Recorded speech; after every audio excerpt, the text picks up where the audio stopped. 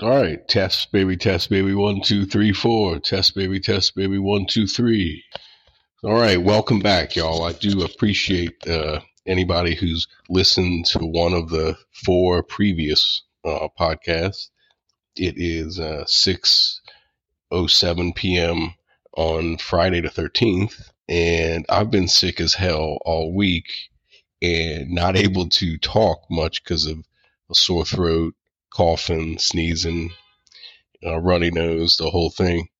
I walked into the Ace Hardware store on Monday morning because the walk-in freezer light bulb was out. And I took the light bulb to the Ace Hardware store and walked right into one of their clerks coughing while I was trying to ask him where to find the light bulb. So it was an awful way to start Monday, and I felt it. I can't blame that dude because I don't know if it happens this fast, but I felt it come on Monday night, and Tuesday and Wednesday were just miserable. So enough about me being sick. I want to get back because I want to play a brief part of the chapter 3 that I thought was funny. I mean, it's embarrassing, but I thought I wrote it in a humorous way, but I completely forgot to add it to the previous podcast. So I'm going to play that one now, and then I'm going to move into chapter 12, which was the girl with the hickey on her boob. So I'll be right back. Appreciate it. Another memory that still haunts me happened earlier that night when we first started messing around. It's one of the many random thoughts that'll creep up as an example when I say, I hate this life. As soon as we got back from the airport, we started making out in my kitchen. I wanted to take a shower with her since we'd been on the plane for 5 or 6 hours, but it would have killed the mood. We paused from kissing to do a few lines, and she commented it was pretty good stuff. She jumped on my large couch with multiple ottomans, making it one large bed, and motioned for me to join her. She unzipped my jeans once we started kissing again and was blowing me moments later. My dogs were jumping all over the place, cheering me on, and I still use the memory of how good it felt when she first went down on me to start jerking off. I'd been fantasizing about her for months, and I finally had my wish after sending a simple text message. The euphoria was partially interrupted because of my puppies, but also because I needed to pee. I was getting sensitive the more she rubbed her hand over the head of my dick. I stopped fumbling with the condom and grabbed her hair to lift her head and asked her to please let me get up to use the restroom. She did. I grabbed the dogs to bring them in the guest room, and I ran to my bathroom to piss.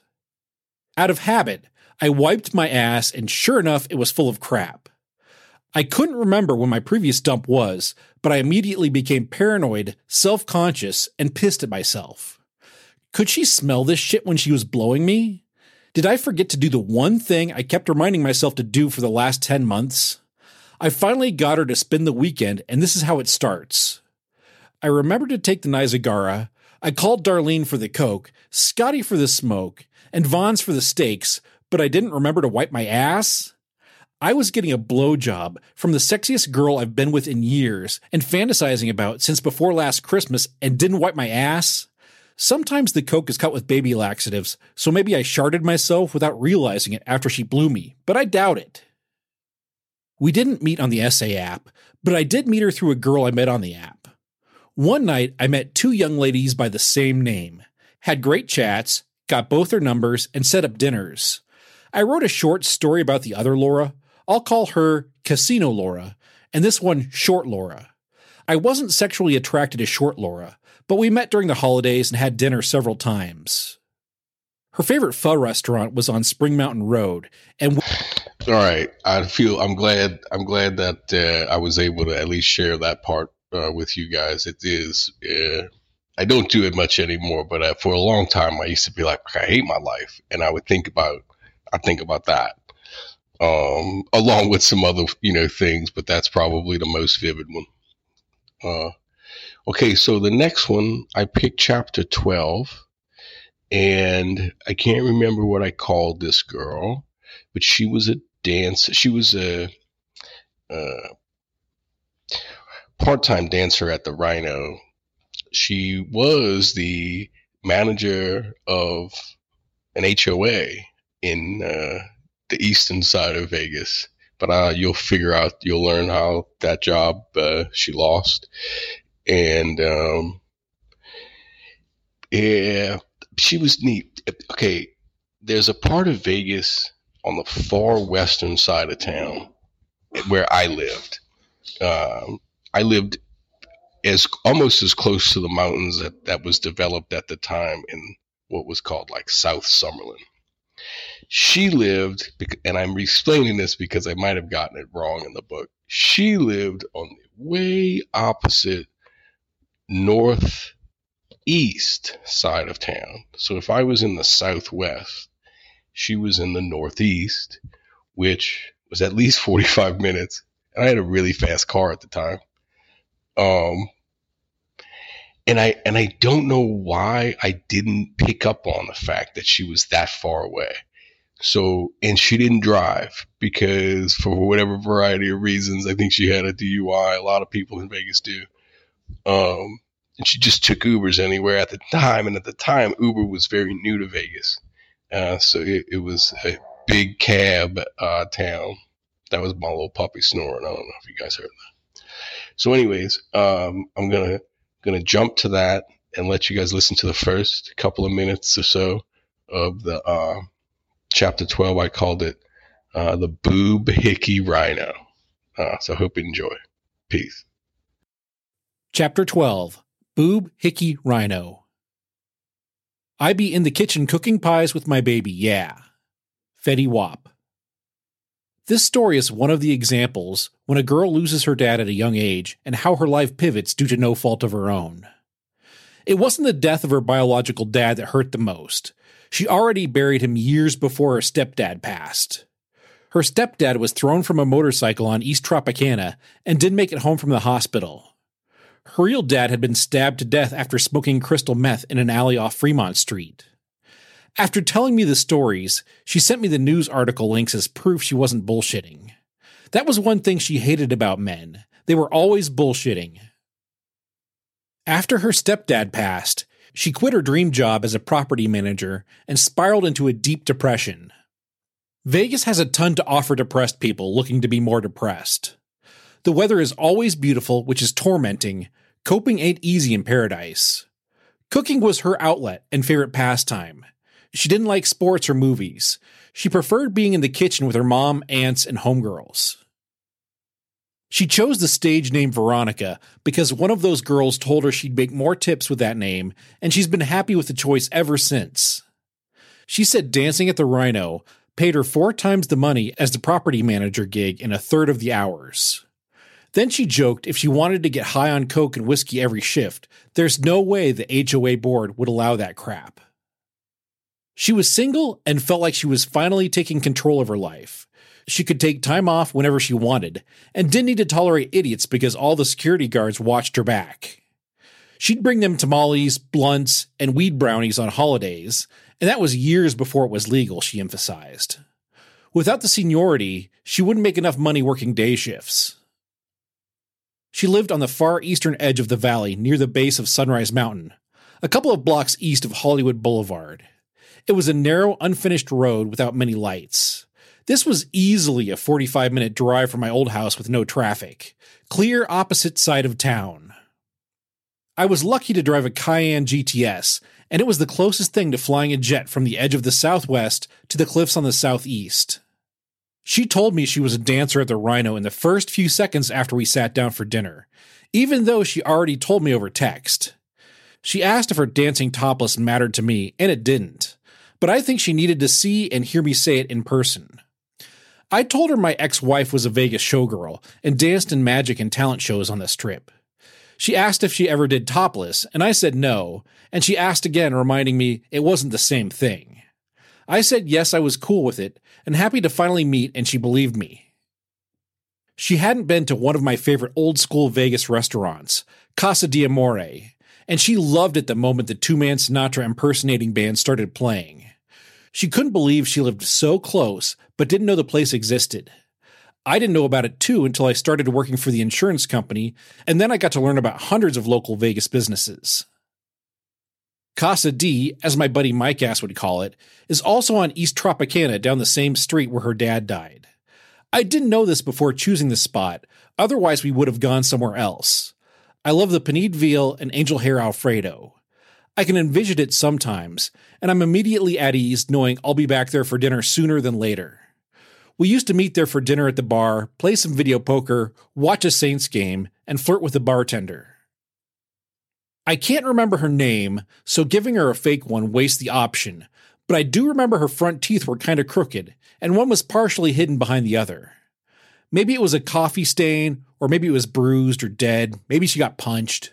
Regardless of the teeth, she was stunning, and when she ordered a Bloody Mary for dinner like she just woke up, I was all in. All right. The Bloody Mary for dinner. It was, let me know, that was an indication of a real Vegas, born and raised local, work all night, sleep all day, wake up at 6 o'clock in the evening and get ready to go to work for the 10, 11 o'clock at night. I still can't actually remember this young lady's real name. I'm not obviously going to say it, but the whole time I was just re-listening to that part, I was like, man, I don't know if I'm going to play it. I'll probably skip it, but I had dinner with this girl on my birthday one year, because I had kind of hung out. I knew her for a couple of years before the ending of this. I'm going to play that. I'm going to play how it ends. And I know it may spoil it, and I hope that's not a big deal. And I don't know if you guys can hear, but like I said, I'm in the French Quarter, and the cars and the music are kind of loud downstairs, and I think it might add a little bit to the ambiance of the show. I don't know.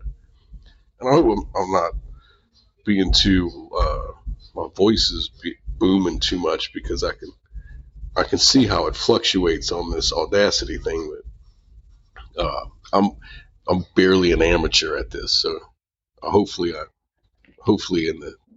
as we get maybe to the 10th episode, I'll have things down pat. But yeah, let me get back to. I'm gonna cut towards the end and play the last couple of minutes of it. She was cool. I mean, she wanted to play paintball.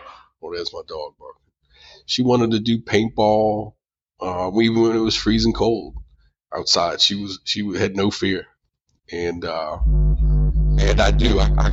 This is the one that I missed, and I missed the way it happened, but I did get a pretty picture from her. So, all right, peace.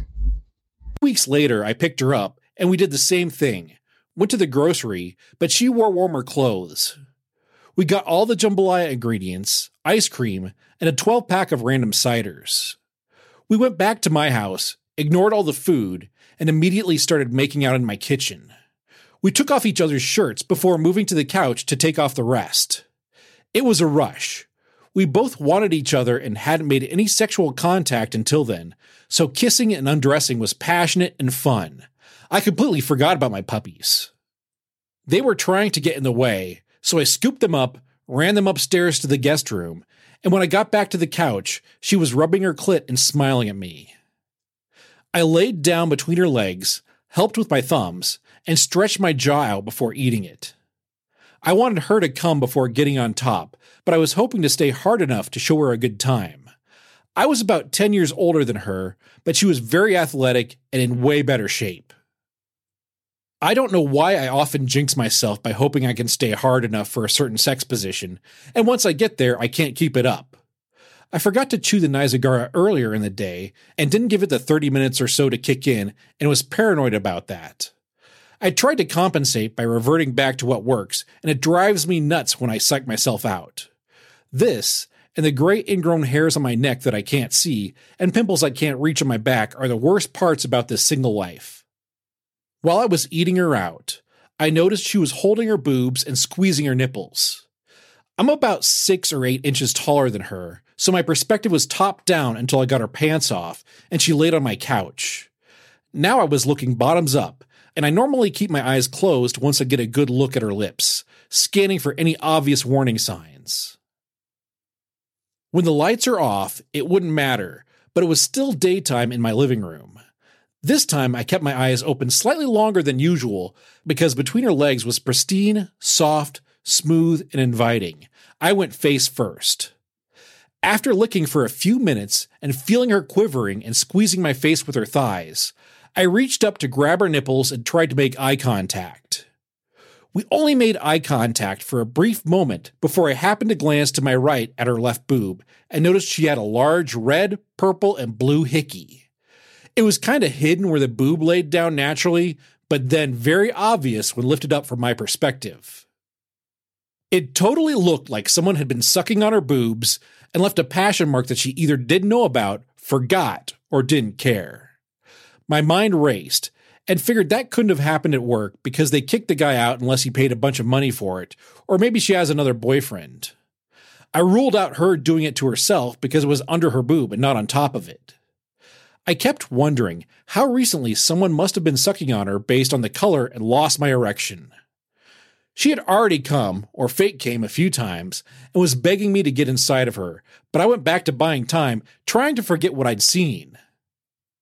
I started stroking my cock to get it hard again, and she pulled me up on the couch and started sucking me off. It worked, thanks to the Nizagara kicking in, and I was able to put on a condom.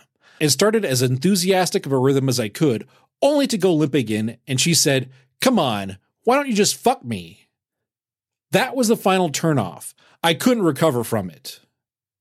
I laid next to her on the couch, apologized for not staying hard, and asked if she wanted to smoke or drink. She was being cool about it and accepted both. She got up to go to the restroom, and my little dogs followed her inside. She took the cutest selfie holding Nucky, a black and white gem I keep in my favorites. But that was the last time I ever saw her. All right. Yeah, that was it was all she wrote. I was definitely, if I close my eyes and I think long enough, I can still see like the hickey. I can still see where she was holding her boob and I was grabbing onto her nipples, and then it just didn't look right.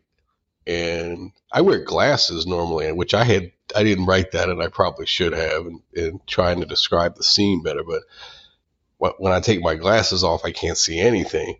So when I noticed it without my glasses from looking up, it was significant. So we got more music coming from down. That was why the sound was so shaky in the previous one. I just left it in there, I guess, for the spirit of it. But it's now a little after 7 on Friday night, and the sun's going down, and I'm going to try to wrap this up. But I wound up publishing at first. I'm going to do quarterly poems. I like writing poems, and they're simple poems. They're simple rhyming. It doesn't really, but I called it the quarterly current events explained with irreverent poems for the third quarter 2023. And I'm going to play one of the auditions, and the young man that I picked, his name is Nick Furka, Furka. And this young man, I thought he did a great job on the audition. We just got the 15-minute mark on the audiobook. It's not a long audiobook. It's meant to be funny, maybe cry, maybe send to a friend. I talk about suicide. I talk about politics. I talk about sports betting. So I try to cover as much as I could possibly cover. And then I'll do it. I'll do another one in the fourth quarter and so on. But yeah, I think the guy was pretty funny. I enjoy listening to him. He's got cool accents, and I'm going to throw in at the end of this in a second now what his audition was. So I appreciate y'all listening, and y'all have a great weekend. And maybe I know I've been doing a bullshitting job of scheduling these. I'm just doing them on random days. I think eventually I'm going to get into the same maybe every Thursday night, or maybe it's every Friday night. I don't know yet, but thanks for hanging in there. And I please, I appreciate the business. I appreciate listening. I'm going to keep trying. So you guys have a great weekend. Peace. Oh, how I delight reading a poem here and there. You want acting? Well, I'll give you some dramatics. This poem is titled The Coughing Dog, or just Coughing Dog. My dog won't stop coughing. Took him to the vet. $330. Hasn't stopped coughing yet. I knew it wouldn't be cheap. Bummed about the price. And what if it doesn't work? Everyone was so nice. Best commercial tenants always pay the rent. Can't stop making money. Puts customers in a tent. Went broke trying to save. A dog loves so much. Then the bills got too high. Stacked up to the hutch. She offered to do OnlyFans, but it wasn't enough. The cough kept worsening. He tried to be tough. Another x-ray. More pills. Back on Saturday for tests. No wonder under the bridge. Please don't call them pests. They couldn't keep up. Couldn't afford this life. Messing up all the time. Just ask his wife. You can't ask her easy. Wouldn't need to visit jail. She picked up the wrong guy to lift up her veil. Now he made another spectacular poor choice. Needs to move his stuff out. Eyes are getting moist. Got nowhere to go, and his dog won't hear. All his money is gone, nothing left for a meal. How different can he be from all of his peers? No one is so desperate, they still drink cold beers. Wow. I do hope this is not your life. If it is, I hope your book sells 1 billion copies. Cheers.